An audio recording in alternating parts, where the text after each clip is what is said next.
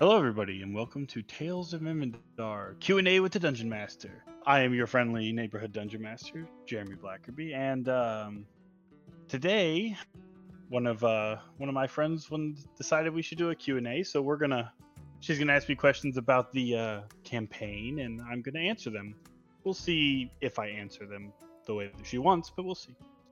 I think the question is less whether you answer them the way that I want and getting a clue on which questions you'll answer. I am also a player, so I am being sneaky. Mwahaha. I mean, feel free to be sneaky. Mwahaha. Will do. Okay, so, Jeremy. Oh, I guess I should introduce myself first. Hi, everybody. I'm Emma. Nice to meet you all. I am a player in Jeremy's game, and I'll be asking questions today. So, Jeremy, now that you've evil laughed quite a few times, tell me about the world of Emendar. Okay, so the world of Imendar started out as actually most of the people in this campaign. We were playing D&D beforehand, and had a lot of fun with it, but the groups were a little too big and unmanageable, so we closed out that session to try and bring into a new session with a lot of things changed several thousands of years in the future from the previous campaign. Imendar is my brainchild. It's a very the world itself is very high fantasy and high magic, but the current set of circumstances have brought it down to a much lower magic campaign, namely the void, the veil. There are various names depending on who you ask what the name of it is. That is cutting the world off from the other planes and the other sources of magic that it naturally has. A good chunk of the world is still in development, but I've got I've got the majority of it fleshed out, and it's going to be a rather long campaign with possibly numerous player deaths. So we'll see. Oh boy, I'm scared. And he's silent. Ah! So, to hone in a little more specifically, tell me about the world or the section of the world that Thieves' Cant is going to be set in. Okay, so the section of the world that Thieves' Cant is going to be set in is a very human populated continent, the continent of Roedga. And this continent has three major human settlements, a few demi-human and non-human settlements that are isolated or hidden away. And this is one of the 5 continents that humans own. And all 5 of these continents intercommunicate with each other and are more or less on their journey to stamp out the non-humans, which is why most non-humans have prices for things like ears or horns or eyes or wings. But this continent in particular has the 3 major cities. Then it has a keep and a huge mountain range that runs the northern side of the continent, several forested areas, and in the center of several major locations in the campaign, you will find various oddities about the world that humans just seem to walk past and not notice. Dun dun dun. Spooky. So, with that being said, then what kind of dangers await the players in a world like this, especially the players who have decided to play characters that aren't human? So there's a lot of dangers in this world. Particularly, bandits are going to get amped up and they're going to be a bit more difficult to fight. While as guards and such are kind of amped down, but there's a reason for that. Humans obviously are a huge threat to non-humans because non-humans are worth money. So you take a person who lives off of maybe a silver a month or a silver a year and offer them 2 copper, 2 silver, a gold, depending on what item they bring in, it will turn even the calmest of peasants into a person worth being worried about. But aside from humans, there's a vast number of threats, mainly beings of the void that have kind of given up their aspect of emotion and feeling and to take on this extra power and this sense of belonging and worth. And a lot of these beasts are hostile because they don't have that fear sense that tells them that something's dangerous, or the wariness to stay away from humans. They don't have the kindness and caring that they may have had prior to being consumed by the void. Other threats that you'll run into are some non-human groups and settlements don't necessarily get along with others, and of course you'll run into the occasional dungeon that I've put together, which will be deadly, at least. Oh boy. Thieves' Cant might actually run into one before any of the other groups. We will see. Uh-oh. Remnants of the old world, we should say. Interesting. My final question, and then we can open the floor to the others that are peeking in on the crazy. Okay, make that 2 questions. Tell me more about the void and what it's kind of... You said something about it altering beings that were already here. Are you willing to talk more about that?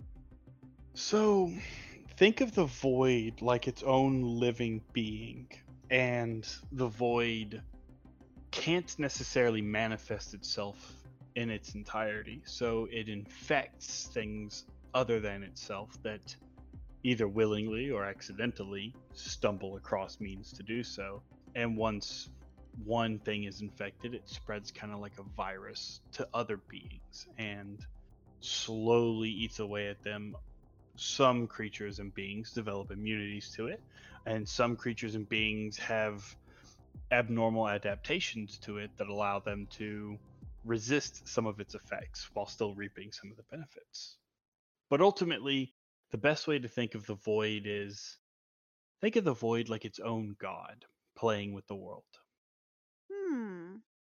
And speaking of gods, tell me about Knob. Oh, whoa. You can't talk about me behind my back.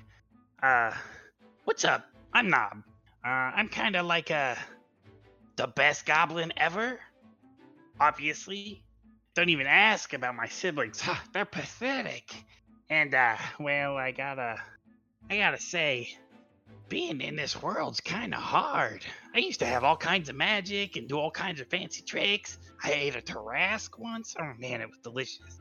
But, yeah, this is something else. I've never had gray hairs before. Okay, I'll take over. So Knob is this goblin I started playing in 3.5. I kind of got beyond what you would call the like epic levels and end game. He did kill a Tarrasque and he did eat it, although the Tarrasque does eventually regenerate and come back. And he has gone on many adventures, but eventually I kind of turned him into an NPC. For a while when he was an NPC, he was kind of like a merchant. Like he'd just kind of show up and be like, hey, what you want to buy? What you want to sell? I got you. I can get anything you want for the right price. And he doesn't necessarily sell for money or buy things with money. He likes the more valuable things like relics and artifacts and information. But he was originally a rogue sorcerer mix that kind of went really deep into Spellblade, went from Spellblade into full-blown I think it was like time mage type stuff. Yeah, he kind of went all over the place, and I slowly just kept playing more and more of him and enjoying it. But it was a lot of fun, and so I kept him. He has become a figurehead NPC in a lot of my campaigns. The first Tales of Inventar campaign, he was not extremely active, but he was there at key events to push things in certain ways. You could say he's kind of like the Dungeon Master Railroad without actually railroading. So Yeah, I have him there for that, and I also throw him in for funny skits, as you will see, or if you have seen it already, in our Envoys of the Void, in a world without magic, where he shows up and struggles to create a magical fireplace that like turns potatoes into what was it, shepherd's pie. You can blame my wife for that because she was eating shepherd's pie the day before and made me. Yeah. Yeah. And it's gotten to the point where now every time he pops up in a campaign, all of our players are like, "Oh no, it's Knob." That's not true. At least Isn't it? Alyssa likes Knob. Okay. But Alyssa is also Alyssa. Yes. Okay. Shall we open the floor to other people who want to ask questions? Excellent. We can open the floor. Let's go with Rachel. Put you on the spot here, even though you're not part of the campaign. As an outside listener, what do you think? Somehow Got I any knew you were questions? gonna call on me first. Absolutely. My question- Accidentally. My question was gonna be, as an outside player who has little to no knowledge of the first campaign that you guys did, how are you gonna make that, I guess, between contributing it into this campaign and having the listeners of the podcast understand what the players already know from experiencing the first one? So that depends on the players in the current campaign. If they pursue and push into these stories or rumors they hear of their previous characters, then I can expand more on that. I'm not going to give away too much because there's no fun in that. The look on Emma's face when I brought up Danix was beautiful. What did you do to my baby boy? So I am a lot of every character from the original story has left their mark on the world, has done something. It is up to the players if they find it or not. I am a very much a dungeon master that kind of like builds the world, drops the players in the world, like builds their backstory into it so it's more realistic, and then has them live out that life there and enjoy being someone who's not them, right? Because I very much like to separate myself from my characters and become my character when I play. It's a good escape. So I And try to make it realistic for the players to do that. and my only other question is, as the DM, the storyteller, if you will, how is running 3 separate groups that are all interconnected into one versus doing one larger group? It is a lot easier, no offense, but a group of 10 people is kind of difficult to manage when all of us are grown adults and have schedules and can't necessarily meet up all the time. So having 3 groups that meet up far more frequently, and I may be able to like splash in a bit of this group, splash in a bit of that group to the others, is nice because I can have you all make effects in the world and have that change things for other players. Whereas your timelines will be a little bit different. It's still noticeable. So, like, let's say one party decides that they want to burn a city to the ground. Another party may happen to stumble across a city that is being rebuilt or that has been rebuilt that was destroyed, years ago. I also am going to possibly incorporate one of my other stories into being able to poof into other campaigns because that just sounds like so much fun. Well, those were all of my questions for this evening. Let's move on to the lovely Sarah, my wonderful wife. Yes, what questions you got for me, gorgeous? So, do you have any nice surprises for us if, say, we do something either miraculous or even if we do something unmiraculous, such as dying? I actually do have some very good surprises for people who do die. I also have surprises. I have things set aside that may or may not happen depending on what the parties do. And if you do do something fantastic, I will reward the parties accordingly. Whether that be with lore, with one of the scarce and rare magical items, things like that. Okay, here's another question. Say a party member dies, what are you going to do to bring in a new character? Is it going to be the stereotypical, oh, you just run into him? Or how do you build on that, I guess, is a real question. So, I mean, there's a lot of ways you could do it. I could have that character hate the party, seek out to destroy the party. That's always fun. Putting a bad guy into the group. I could also make them go to another group or campaign, possibly. That would be fun. Letting them switch groups because their characters died, giving that other group some time alone so that they can build that relationship between the two of them or the three of them, and then bring it, and then eventually they'll get a third person or something back along the lines, or maybe they'll run a campaign of two and just make it work. Okay. And then I have two more questions. The last one is more of a joke, but this one is, are you ever going to have us as players bring in our characters from Invendar 1, at least those who are still alive? I do actually intend on that happening. However, most of the groups I have specifically positioned my lore around having it where the people who are playing their current characters will most likely not run into their previous character, or if they do, it'll be very difficult for them to achieve said fact. But I do have intentions of, let's say, the party does happen to find Danix.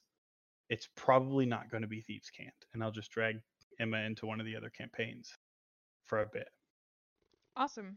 And then my last question, and this one's just for pure enjoyment. It's not because I'm his wife, but it's just something that our group finds funny.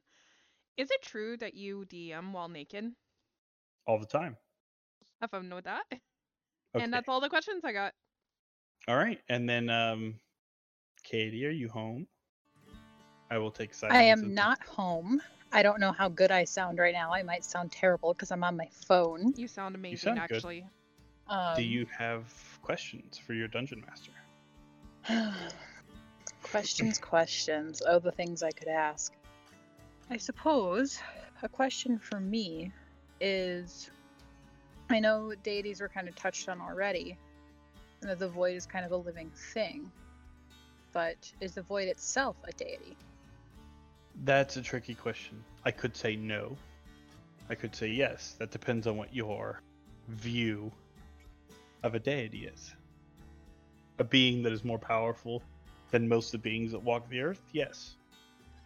A being that was born at the beginning of time or that wields like galactic style power? No. Okay. Deities typically in my world embody a thought or a thing. So in a way, you could say that it is a deity of the void. Okay. And then my other question, because I know we talked about working backstories into your story. How much do character backstories influence your game, or do you use your game to influence the backstory? Both. Character backstories drastically affect certain regions of my world. So, for instance, if you listen to Thieves' Cant, we have a very deeply woven backstory for Cammy and her sister, and that has influenced that part of the world. I have set certain things in motion that may come up in the future. But then again, things that the players do, like let's say they improv something that wasn't necessarily discussed in their backstory, I typically let it ride and I change things, which is fine, especially if the backstory isn't deeply fleshed out and they just want to say, well, I have a brother or I have a sister. Also, like events in Envoys of the Void, Aelin, Sarah can agree with this, is that I take a lot of liberty making things up as I go with her backstory when it comes to her court, because we have certain things set in place for her court, but I made Ollivander more like a brother than court member.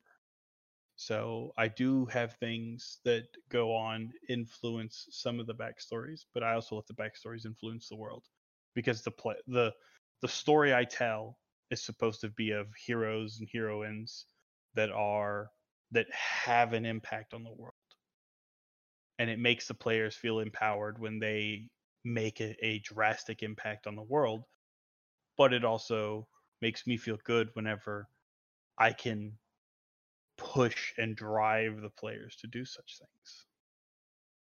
Okay. And then last question I have, since you brought up improv, how much do you improv in sessions and how much do you plan out? I would say I'd say I plan a good 70% of my session. 30% of it is on the fly, like when Alyssa asks for a character's name, an NPC's name, and I don't have it. I just I come up with a name, and as soon as I come up with a name, I suddenly come up with a backstory for this person and what they've done their whole life. So, but I've been DMing for a while, so when I do that, I'm just like, and then I make changes based on that new NPC that you guys ran into, just in case you try to drag out the conversation a lot further than just their name. Okay, cool. Well, that's all I have. Okay. Well, So- Emma, let's do a open. Anybody else have any other questions? Actually, I have a question presented to you from one of your current players, from Sam. Koza. He asks, why? Just why? Because I'm an evil bastard. and torturing my players is fun. I reward you, right? What is it? I give you the hope at the end of the tunnel so I can crush you, and I like the character development that comes from such an act. Does that mean you prefer doing evil campaigns then? No, I prefer doing fully fleshed out campaigns where if you want to be evil, you can be evil. If you want to be good, you can be good. Each action has a consequence. And regardless, I am going to break your character, and I am going to make your character more realistic by dragging out those flaws and bringing about, pain and suffering, and then letting you build yourself back up, because that doesn't only affect you in the game, it affects you as a person. Because if you live through these experiences as an NPC, if something similar happens to you in the real world, you can almost say that you've experienced it before, and it'll help you. So you're saying that D&D could have real world. 150%. D&D is very therapeutic, both to people who have problems and to people who have yet to have those problems. Anybody else? So going off of what you just said then, what is some of the biggest impacts that you as a DM have made in your DM's, I guess, history? That's a tough question. I would say that for me personally, D&D has helped me struggle through some real world problems, like getting my foot completely destroyed and crushed in a hydraulic press. It's a car barricade. I like to think that D&D helps my players, whether that helps them get something off their chest, because if they're in a bad mood and they just want to kill things, and go ahead, I'm here for you. Or if they have something that's bothering them, hopefully I can bring some enjoyment to their life that helps either wash it away or helps them get a hold of it better. Does that answer your question? It does. Because I know personally that you've probably saved a few lives doing being a DM. I hope so. Would be nice. And Emma? at the very least, you've made quite a few lives a lot better. Thank you. So with that, is there anything that you hope to possibly... What's the final message you could give to the listeners? My final message to the listeners would be that sometimes this world sucks. Sometimes things happen that we can't control, but that doesn't mean that our lives are out of control and that we can grab hold of it. And I think that D&D is an excellent tool to help you realize that by allowing you to take hold of this virtual life, this other character, and trial through hardships and become better through it as a representation of real life.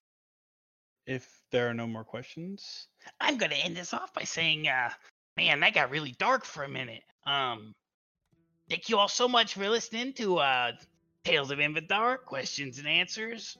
And this is Knob signing off. Peace, bitches. Knob, get back here. Oh shit! Run from the centaur. No barbs for me.